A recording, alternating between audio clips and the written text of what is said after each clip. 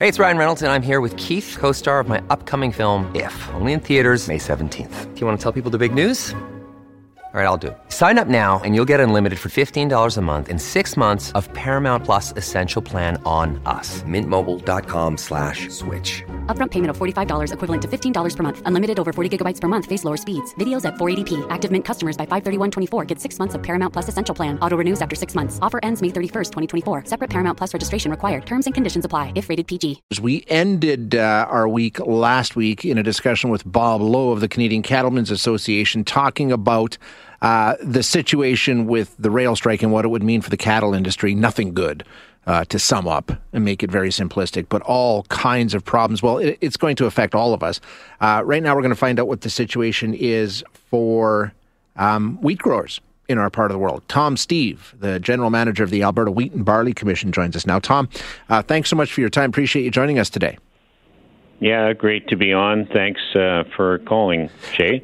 So with what we're seeing and with this work stoppage, and I don't know how long it's going to last. I wouldn't imagine that long, but I mean, every minute counts with the way we are. Just how big of a concern is this for you as when you're taking a look at what it means to wheat and barley in this part of the world?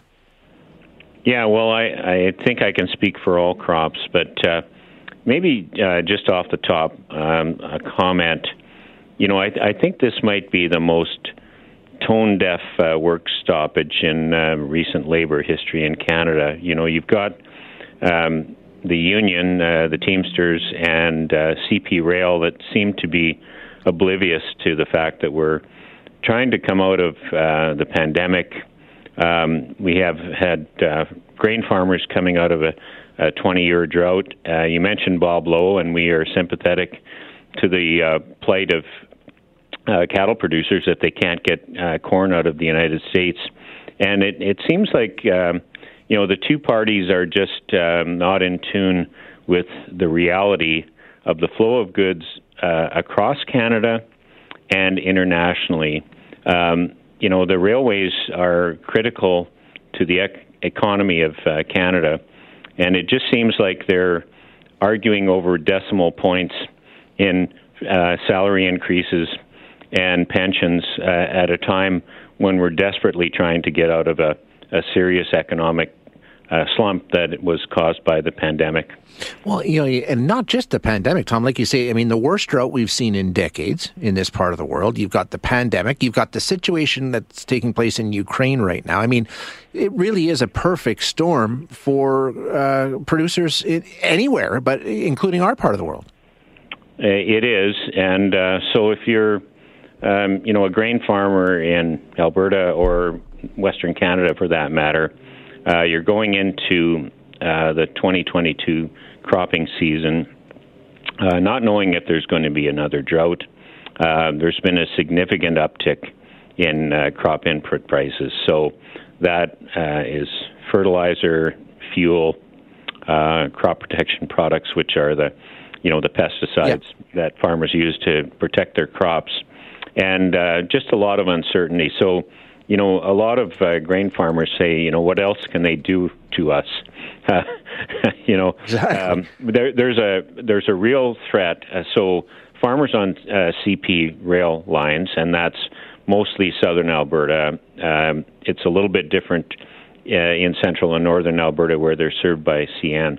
But in the deep south, from the border up until the midpoint between Calgary and Red Deer, there's going to be serious disruptions in grain movement, and farmers are looking to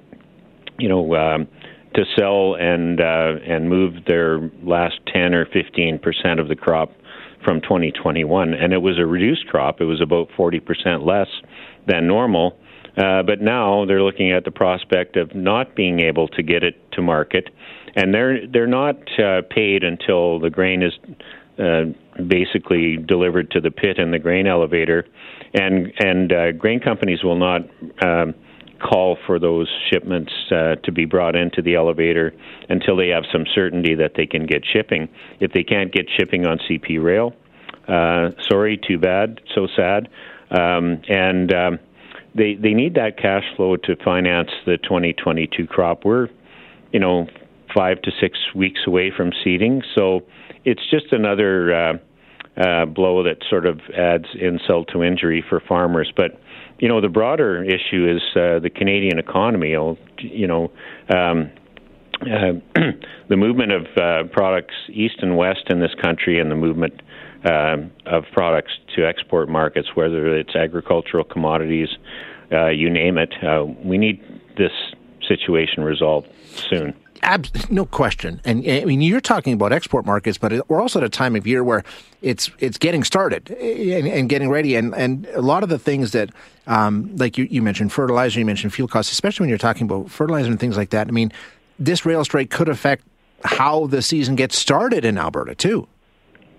Absolutely. So 75% of the fertilizer in Canada moves by rail. So farmers who haven't secured those fertilizer supplies as of yet, some have. They bought in the fall, banking on that was the peak in prices, but many will wait until later into the spring. So we always have a logistical crunch with fertilizer deliveries in the spring, and in this particular case, they may not be able to get the product on farm in a timely fashion. The same with crop protection products. There have been shortages largely due to the pandemic, a lot of logistical challenges, and this will just add to that stressor at the farm level. What would you like to see? Do you think our federal government needs to step in and declare this an essential service and remove the right to strike? Yes. I've been in this industry for, 35 or 40 years, and I've seen numerous strikes and lockouts. I think we've reached the point where, if you keep doing what you're doing, you're going to keep getting what you're getting, and that's what's happening in the rail situation. We had a CN rail strike in November of 2019 that lasted for 8 days. It had a devastating impact on grain movement for the rest of the crop year. And I think the government of Canada or the politicians in Canada need to take a serious look at whether rail movement should be declared an essential service. I know the unions and management will not like that. But at the end of the day, we operate in one of the largest geographies in the world in Canada, and we also service international markets. We're a huge exporter, and we just can't afford to have these every few years. Union and management, whether it's CN or CP Rail, and their unions hold our economy hostage. And I think that's something that needs to be seriously looked at.